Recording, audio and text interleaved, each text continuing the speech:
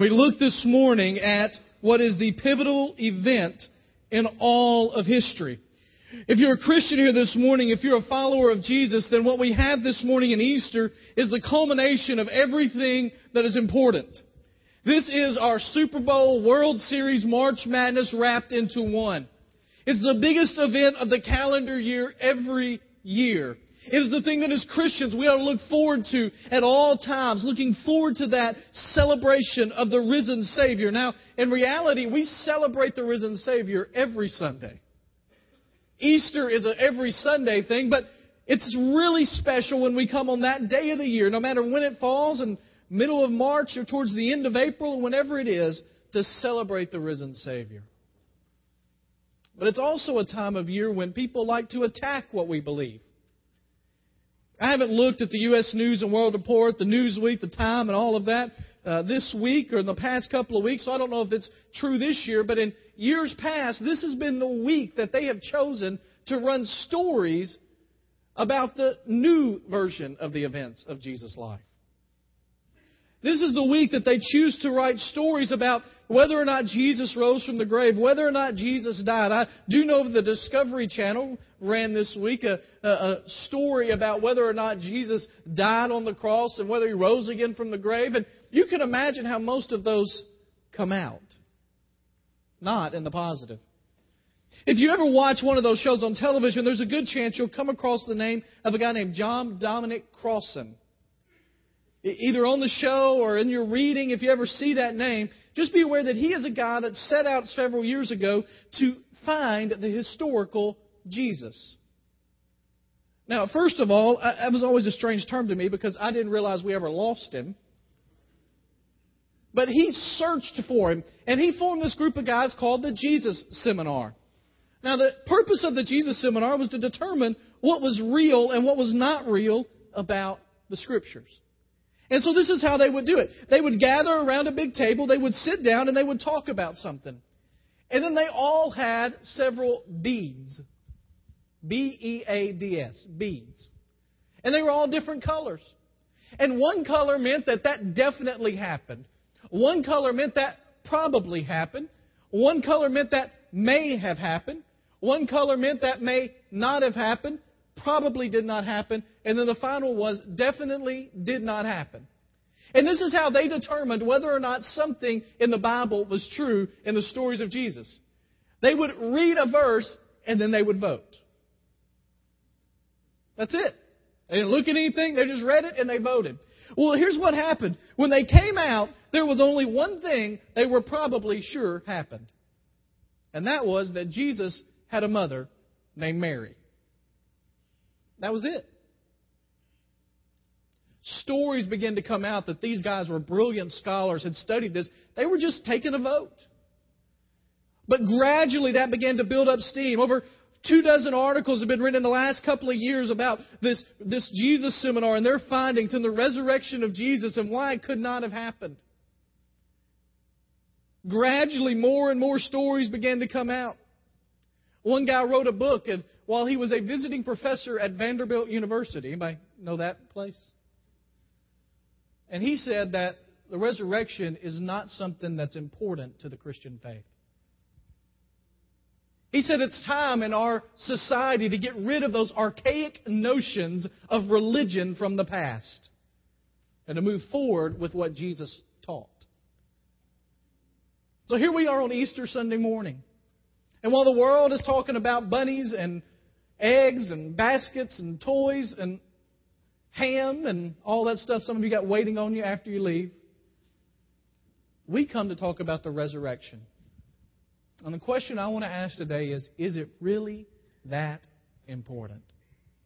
Is it something that we have to fight over, to stand firm on, to say, yes, it's important, and here's the reasons why? This morning, in a moment, we're going to play the what-if game out of 1 Corinthians chapter 15. And in 1 Corinthians chapter 15, Paul is defending resurrection from the dead. Now, there were some people that began to question this whole deal early on. And they began to question whether or not this was something that was true. And Paul decided he would write a letter, and in that letter he would tell them why it was important for the resurrection to be true.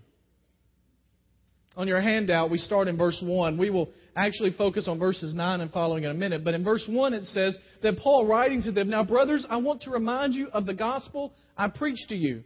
Basically saying, we're going to go back to the basics for a minute. I'm going to tell you why I preached what I preached, which you received and on which you have taken your stand. By this gospel you are saved if you hold firmly to the word I preached to you. Otherwise, you believed in vain. This is what he preached. For what I received, I passed on to you as of first importance. This is the priority. This is the foundation. This is the basis of everything we talk about. That Christ died for our sins according to the Scripture. That He was buried. Now, if people out there say that the resurrection isn't important, they would say that's all that's important. We just stop there. But one of the things that I know about my faith, that I am sure about my faith, that I know without a doubt, is that the reason that it's important that Christ died for our sins and that He was buried is because on the third day He was raised again according to the Scriptures. Right? Last week we watched a little video towards the end. Some of you have commented on this week that it's Friday, but I'm glad the story doesn't end on Friday. Why? Because Sunday is coming. And without Sunday, it doesn't matter about everything else. And so what Paul says is, this is of utmost importance. This is big. And then he's going to give the reasons why. Now this morning, if I were to take a poll in this room, I would dare say that most of you would believe in the actual physical resurrection of Jesus. Some of you may not. But I would say that if I did that, most of you would. And so your question is, Brother, why do we even need to know? We just know that it happened. Here's what I want you to understand this morning. Is the impact that Easter has on us and what it would mean if it weren't true. 1 Corinthians chapter 15. The first thing we see here is that if the resurrection did not happen, then we are wasting our time. Look at verse 12 of chapter 15. But if it is preached that Christ has been raised from the dead, how can some of you say that there is no resurrection of the dead? If there is no resurrection of the dead, then not even Christ has been raised. Verse 14. And if Christ has not been raised, our preaching is useless, and so is your faith. What they say right there from the beginning, Paul says, listen, you're saying some people can't come back from the dead. Listen, if they can't, then Christ didn't come back from the dead. And if Christ didn't raise, first of all, our preaching, our lives, our living is useless, and so is your faith. Now, here's what's important to understand. The word useless there could also be interpreted as futile or worthless or without purpose. So think about this. If Christ is not raised from the dead, then everything we're doing right now is wasting our time. The singing that we just did, the preaching that I'm doing, the coming to church on Sunday morning, the dressing up like we have, getting everything together, everything we're doing right here, right now is completely useless. Wasting our time. If the resurrection didn't happen, as far as I'm concerned, we can shut the door. We can quit taking up the offering. You can fire the preacher. Now, again, I didn't say it were true. I said if it. You could fire the preacher. It's useless. We could hang a sign on the outside of this building that just said, "We are sorry for wasting your time." Now, as Americans, we're pretty good at time wasting. Studies show now that Americans waste more time today than they ever have. A story came out recently in Fortune magazine about a new internet phenomenon that is coming around. It's called World Golf Tour. And you're going to be able to get online and play golf at courses around the world with people all over the world. And companies are scared about what's going to happen. What's interesting is I emailed that to my brother who works at a law firm in downtown Nashville. And a little bit later, not during the work day, but at another time, I was playing around on the side a little bit, checking out the golfing on the World Golf Tour, and I hit an unbelievable shot. I mean, inches from the hole. And I emailed it and forwarded it to my brother because I wanted him to be impressed by my shot.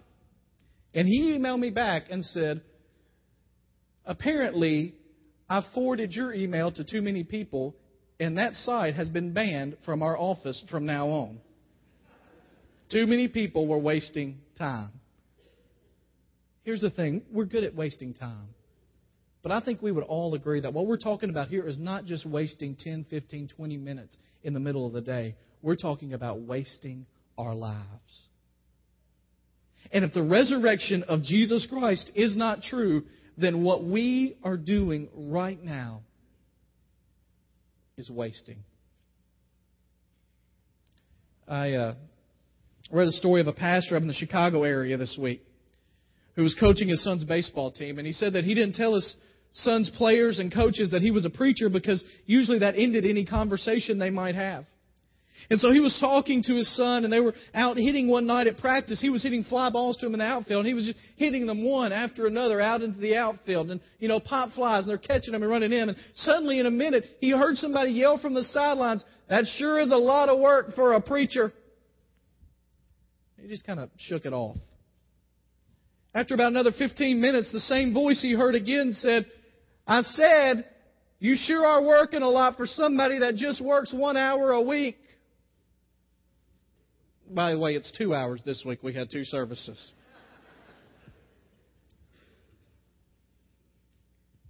And after practice, he called his son over. He said, "Son, how did he find out I was a preacher?" He said, "Well, last Wednesday, we had practice and you weren't here." And somebody said, well, where was he? And he said, "Well, he's at a church board meeting." They said, "Why is he at the church board meeting?" They said, "Because he's the preacher." And that guy was in the meeting when he heard. So his son said, "Dad, I'm just curious, why doesn't he like preachers?" He said, "I don't know." He said, "Well, what kind of church does he go to?" He goes to one of those churches that really doesn't believe in a whole lot. He said, "What do you mean they don't believe a whole lot?" He said, "Well, they don't believe in they don't believe in the virgin birth. They don't believe that Jesus was perfect. They don't believe that Jesus came back from the dead after he was crucified on the cross." And his son just sat there for a minute, thought for a minute, and he looked back at his dad and he said, "Dad, what kind of church is that?" And the truth is, if we don't have the resurrection as the central point of who we are, we're not much of a church. Here's the second thing. It's not only if Christ is not raised, we are wasting our time. The second thing is, if Christ is not raised, ministers are the biggest liars. Look at verse 15. "More than that, we," these are preachers, these are Paul, the ones that are preaching, "are then found to be false witnesses about God. For we have testified about God, and He raised Christ from the dead. But He did not and raise Him. In fact, the dead are not raised."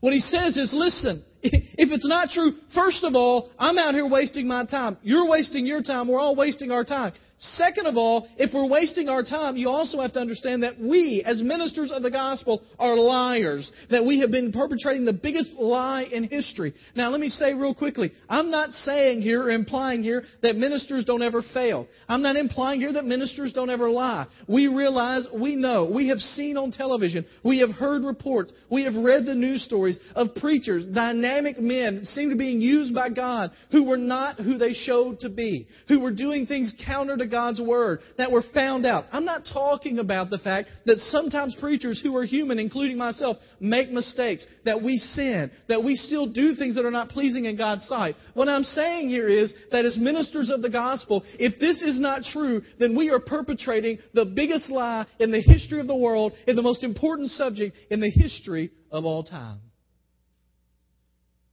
It's a lie.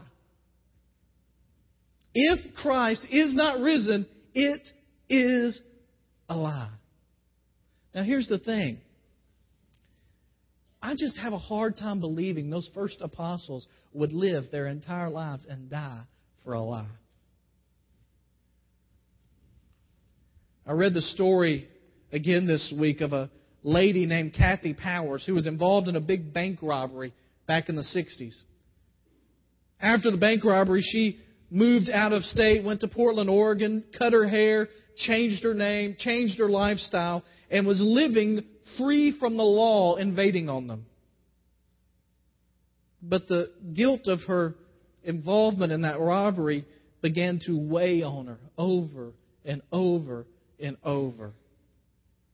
And before long, she just got to the point where she turned herself in. They asked her why. She said, "I can't live with this lie any longer." Imagine transforming the whole world, and those apostles are lying for their whole lives. How many of you here remember Watergate? See your hands. I don't, but I've heard about it. In Watergate, they were trying to get people to confess, and all they had to say to this guy at Watergate was, if you don't tell the truth, if you don't do what you're supposed to do, you are going to get 2 years in jail. And suddenly out came all of the facts they were looking for them. He basically said, I don't want to go to jail. That's not what I'm going to do. Here's what happened. And he confessed the fear of 2 years in jail. Now, each one of the apostles, we'll talk about this more in just a minute, each one of those apostles would go to their grave with the truth of Jesus being raised from the dead. And all but one of them, and he was exiled on an island, had an opportunity right before they were killed for their faith to deny what happened in the resurrection. But they didn't. Today, ministers all over the world are speaking of Christ who came back to life. Proclaiming a power that comes from Him, saying that their lives have been transformed by it. And if it's not true, then we are all lying here today. Here's the third thing. If Christ is not risen, then forgiveness of sin is impossible. Look what it says in verse 16. For if the dead are not raised, and Christ has not been raised, in verse 17, and if Christ has not been raised, your faith is futile. And look at what it says at the end of that. You are still in your sins. You are still in your sins. The truth is, without Christ conquering death and conquering sin, then you and I have no hope of having our sins actually forgiven. The reason that is so important is that each and every one of us are sinners. I know it's not a real popular word. We still talk about it here at the church because it's a biblical word. And it tells us in Scripture that we all have sinned. Every one of us. Now, sin is apparent in our world. I left this morning before the paper got to my house. But I can guarantee you that if I open up that Sunday paper this afternoon after I have my ham and my deviled eggs and my hash brown casserole and all of that, amen? After I have all that and I sit down, as Tennessee may or may not be getting beat, and I open up my paper, that on the first page I can find somebody sinning. And I can probably find somebody sitting on page 2, 3, 4, 5, 6, 7, section A, B, C, D. I don't know. The Sunday Tennessee may have sections X, Y, and Z. I don't know. And if I don't see them sinning, here's the thing. In between those little pages of the stories on the Sunday paper are going to be all those enticements to get me to sin. It's called Best Buy, Circuit City, CompUSA. When that TV I really like and would like to have hanging in my house is on the front page, no payments for a year. And I begin to covet. That's a little confession for you. But here's the thing. We all sin. Amen? Romans 3:23 says, for all have sinned and fall short of the glory of God. Every time I read that verse, I think about this. For so long growing up, I thought that said, for all have sinned and have fallen short of the glory of God. But the truth is, that's not what it says. It says, for all have sinned. We have sinned. And it says we continually, on an ongoing basis, fall short of the glory of God. The truth is, I'm as much of a need of a Savior today as I was when I was 9 years old and I got saved. That's why His resurrection is so important. In the Jewish faith, what they would do to settle sin is they would have a day called Yom Kippur, the Day of Atonement. And on the Day of Atonement, they would bring in a couple of goats, and they would put on one goat the sins of all the people. They called him the scapegoat. That's where that word comes from. And they would turn the scapegoat outside the city and force him to leave. And the thing was that they thought God was laying their sins on that goat, and that goat was leaving. They would then sacrifice other animals, another goat, and that would be a sacrifice to God in thanksgiving for taking away their sin. Here's the truth I know. No goat can pay for my sins. But my Savior did. And He did, and He finished it when He came back from the grave. For you see, the punishment of sin is death. Romans 6:23 says, for the wages of sin is death. And without Christ dying, without Him actually giving His life, going into that moment of death, conquering death as the enemy and sin as the cause for our death, there was no hope for us to have our sins forgiven. Now let me just say this to you this morning. If you're here this morning, you're not a follower of Jesus Christ, you've never come to that place where you've accepted Him, the second part of that verse, which is not up there, says, the wages of sin is death, but the gift of God is eternal life through Jesus Christ our Son. The truth is, if you're here today and you don't have a relationship with Jesus, there is no way you can pay for your sin.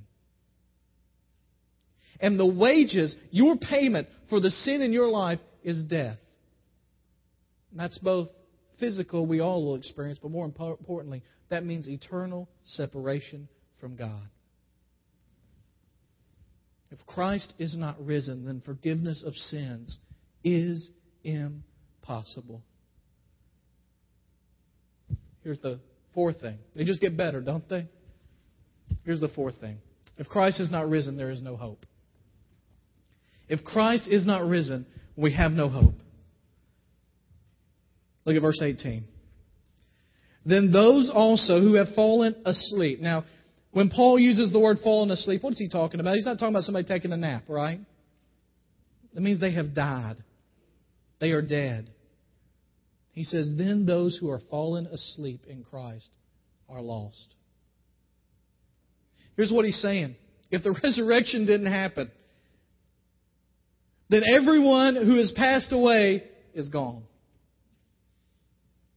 One of the privileges I have as a pastor is getting the opportunity to be with families and to speak at people's funerals. Whenever I'm at a funeral, I never underestimate the importance of realizing that in many ways, in the last public forum about someone's life, I have an opportunity to give a word. And I'll be honest with you, some funerals are easy and some funerals are not. Here's the interesting thing, and it seems like it might be opposite. The easier funerals are the ones where I know the people best. And I am confident about their faith in Jesus. Because I can stand before that group of people and without a doubt in my mind say, I knew this person. And I know what their faith was, and I saw it in their lives. And so I know that though their body lay here, that right now they are experiencing life like we cannot imagine, for they are in the presence of their King, the King of Kings, who paid the price with His life and rose again from the grave and promised us that when He rose, He went to prepare a place for us, and that one day He would call us there, and that when we get there, we would be with Him forever. It is assured that this person is alive. Let me tell you, I cannot imagine doing a funeral where I didn't have the promise of the resurrection. No hope.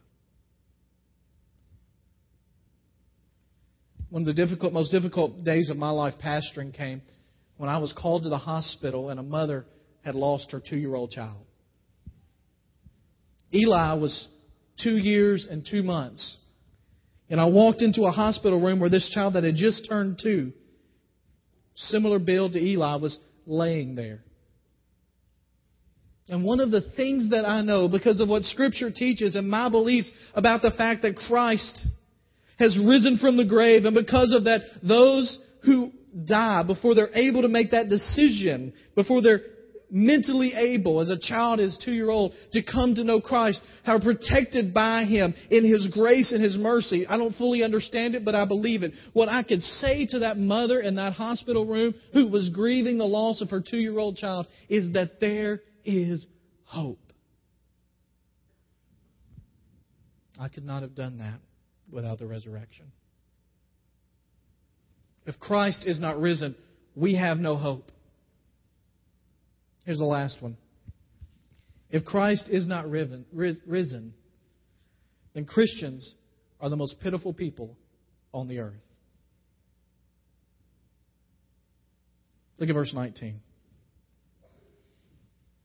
You can tell I didn't come to get real creative with the points this morning. It's just Paul, right? Verse 19. If only for this life we have hope in Christ, we are to be pitied more than all men. Now, I know sometimes when things happen, when problems happen in our lives, when things happen, that we like to have our own little pity parties. Amen? Now, some of you are acting like you don't ever do that. I have been around you. I have seen you. You like to have pity parties. Amen? We like to. But here's the thing. We don't like somebody else having a pity party for us. And what Scripture teaches me, that if we have placed our faith in Christ and His resurrection, and it is not true, then we are to be the most pitiful people in the world. People could drive by this building today, point and laugh, and they would be right in saying, those people are pitiful. People could walk up and down our streets and point to our house and say, those people believe in Jesus. They are pitiful. Now here's the thing. They may still say that. They may still do that today. But we know that we're not pitiful. Because we know that we have our faith in one who is true. If it weren't, they could say it and it would stick. So let me ask you, does the resurrection make a difference? If He didn't raise from the dead, then we're wasting our time. If He didn't raise from the dead, I'm lying to you. If He didn't raise from the dead, then my sins are not forgiven. If He didn't raise from the dead, there is no hope. If He didn't raise from the dead, we are pitiful people. I would say that the resurrection is important. In fact, I would say it's vitally important. I want to show you that this morning in a little game called Jenga. Anybody ever seen Jenga? How many of you ever played Jenga? Let me see your hands. All right. I'm looking for volunteers. Good. Now, I'm going to ask Jake to come up and Emily. I'm going to give Jake a second chance. He didn't do so well in the first service. All right? Now, the object of Jenga is that you can see it's wood. What you can't see, and I'll just show you the top layer, there are 3 little pieces of wood at each level. And they're turned crisscross.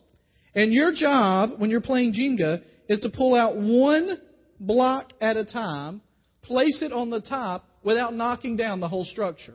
Okay? So, Jake, you can get the first turn. All right? And so Jake just begins to pull out. Now, the thing is, as Christians, we have a lot of things we believe, right? We believe in a lot of things. There are a lot of doctrines that we believe. There are a lot of good things we can believe. You can go ahead, Emily. There are a lot of things. Now, there are some things that we disagree on. There are some things that we disagree about as Christians. And the truth is, a lot of those things are kind of periphery issues. They're on the outside. They're not that important. No, they're important, but they're not vital. People ask me sometimes why we have so many denominations, and I just say it's because so many different beliefs about Christianity you have to be careful with, because there are things that are important, but they're not worth breaking up churches over. But at the same time, there are some things that are important. Now, what's happening here is that Jake is pulling out one at a time. Emily is following suit. And they're trying to make sure they don't get the most important pieces.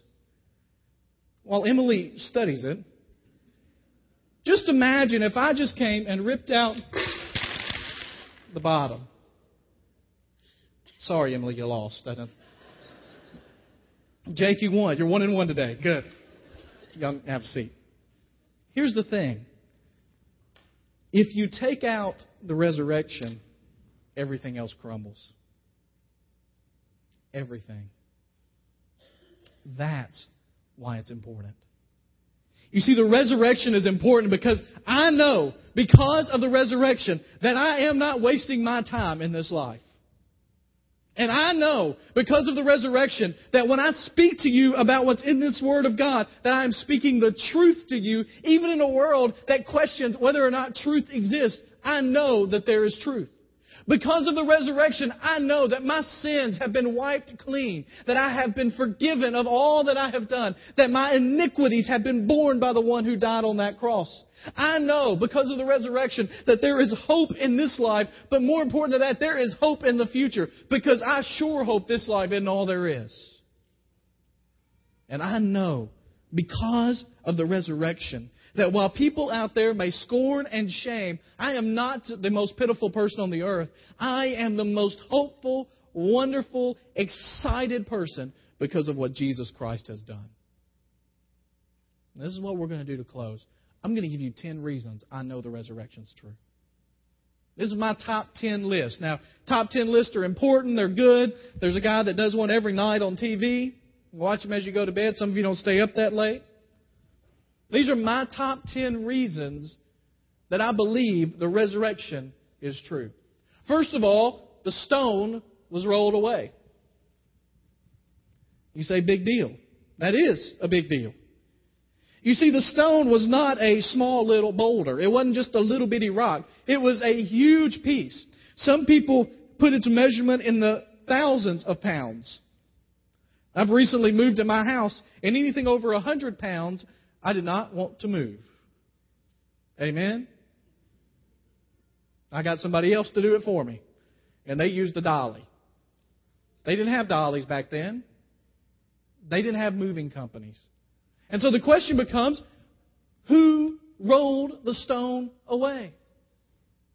I mean, the truth is that the guards weren't on their side. The disciples were cowering in a corner. The Jews weren't going to do it for them. And the women weren't strong enough. So, who rolled the stone away? Here's the 9th reason as we're counting down. Number 9 is women were the first witnesses. Now, I am not in any way implying that the testimony of women are less truthful than the testimony of men. I have a wife to go home to, so I do not imply that. But in their society, women were not trusted as witnesses. In a court of law, women weren't allowed to testify. And if you look at every account of Jesus' resurrection, the first people there are women. And it's their testimony that they base everything on. This is kind of reverse psychology because you see, if the disciples are trying to make up a story and make it as believable as possible, they would never have put women as the first witnesses. Here's the 8th one. No one claimed he was still in the tomb. Now, I don't know whether you saw this or not, but a few months ago, there came out with a story about the lost secret tomb of Jesus. And some archaeologists had found a box, and in the box were the names inscribed, Jesus, Mary, and Joseph. And so they determined out of that it must be Jesus, the Jesus of the Bible. Here's the thing. No one ever claimed to have found the burial site of Jesus until the year 1980. So for 1,950 years, no one claimed to have seen where Jesus was buried. Now, here's the reason I think that's important for the resurrection. Because there were a lot of people in Jerusalem that day that did not want this story to go out. And so there were a lot of people that were trying to tell other people that it wasn't true. Here's what I would have done. If I were a Pharisee or if I were a Roman official, I would have taken people to the tomb. You say Jesus is risen from the grave? No, He hadn't. Let me show you. There's His body. I mean, wouldn't that make sense? If someone said to you today that somebody had risen from the dead and that they were no longer in their grave and they thought they had credible evidence, couldn't you dig up their grave and find the body?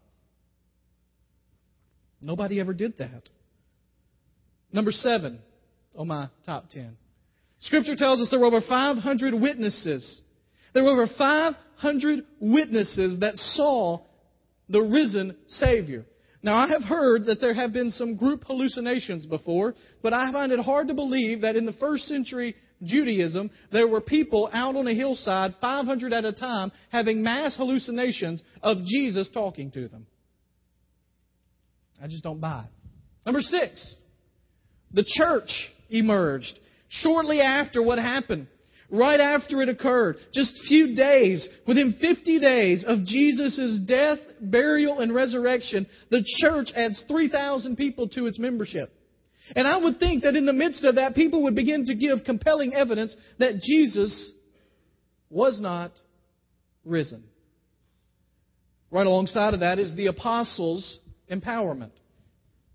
These apostles who were scared and mystified and cowering in a corner, suddenly become bold witnesses for Christ. They suddenly become bold in their affirmation of the resurrected Lord. In fact, they get so bold that when someone threatens to kill them, they basically say, you do what you've got to do. We cannot stop speaking about Jesus. Now, I know in English that's a double negative, may not be good, but it's real good Greek. We cannot stop speaking.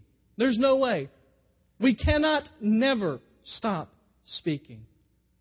Here's number 4. Not only were the apostles empowered, but skeptics were converted.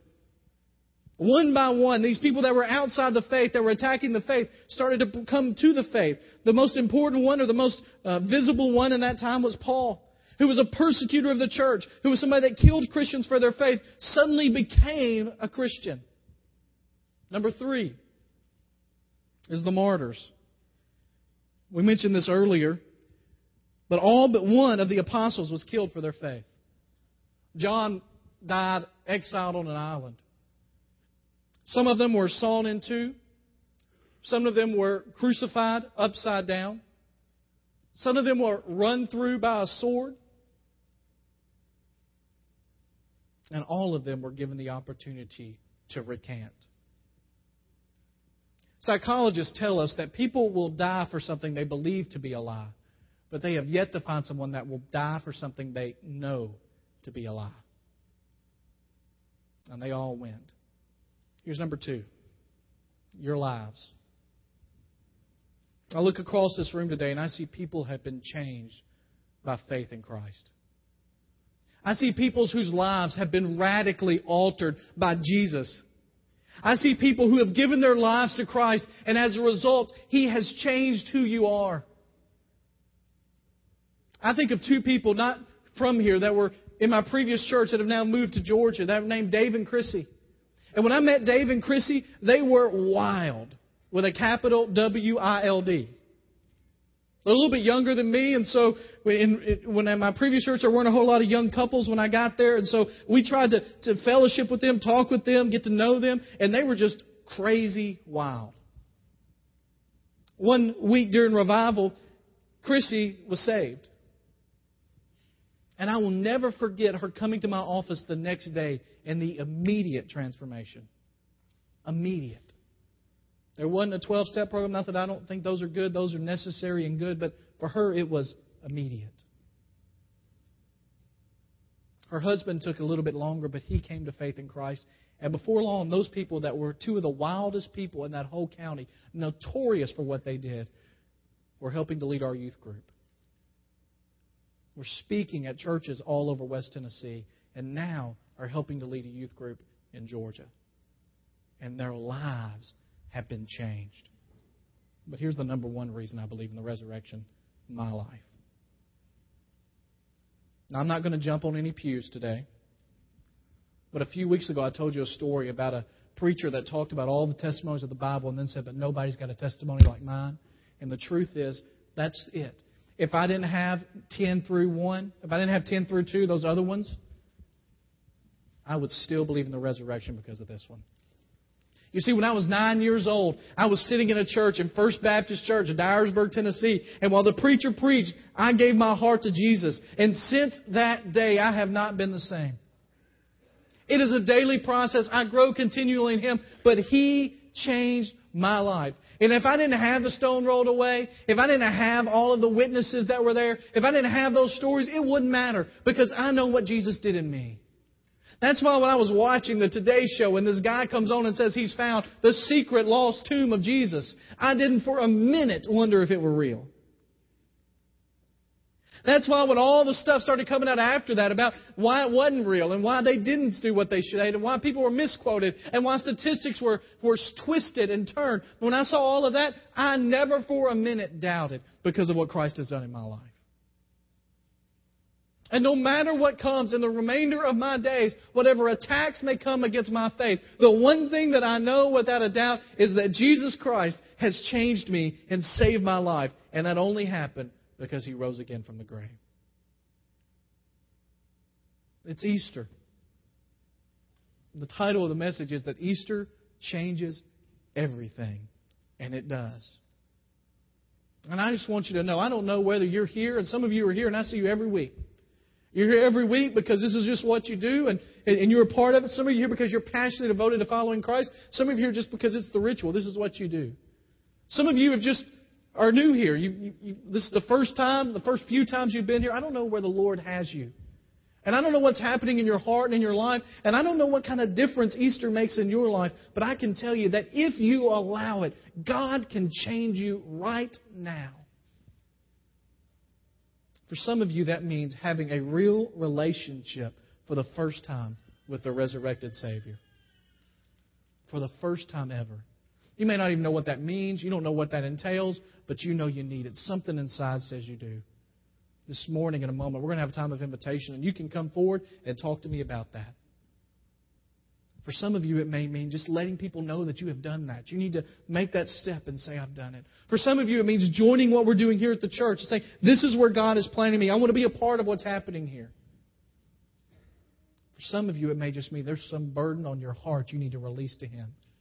This morning, can I just ask you, whatever the Lord leads in your life, would you be obedient?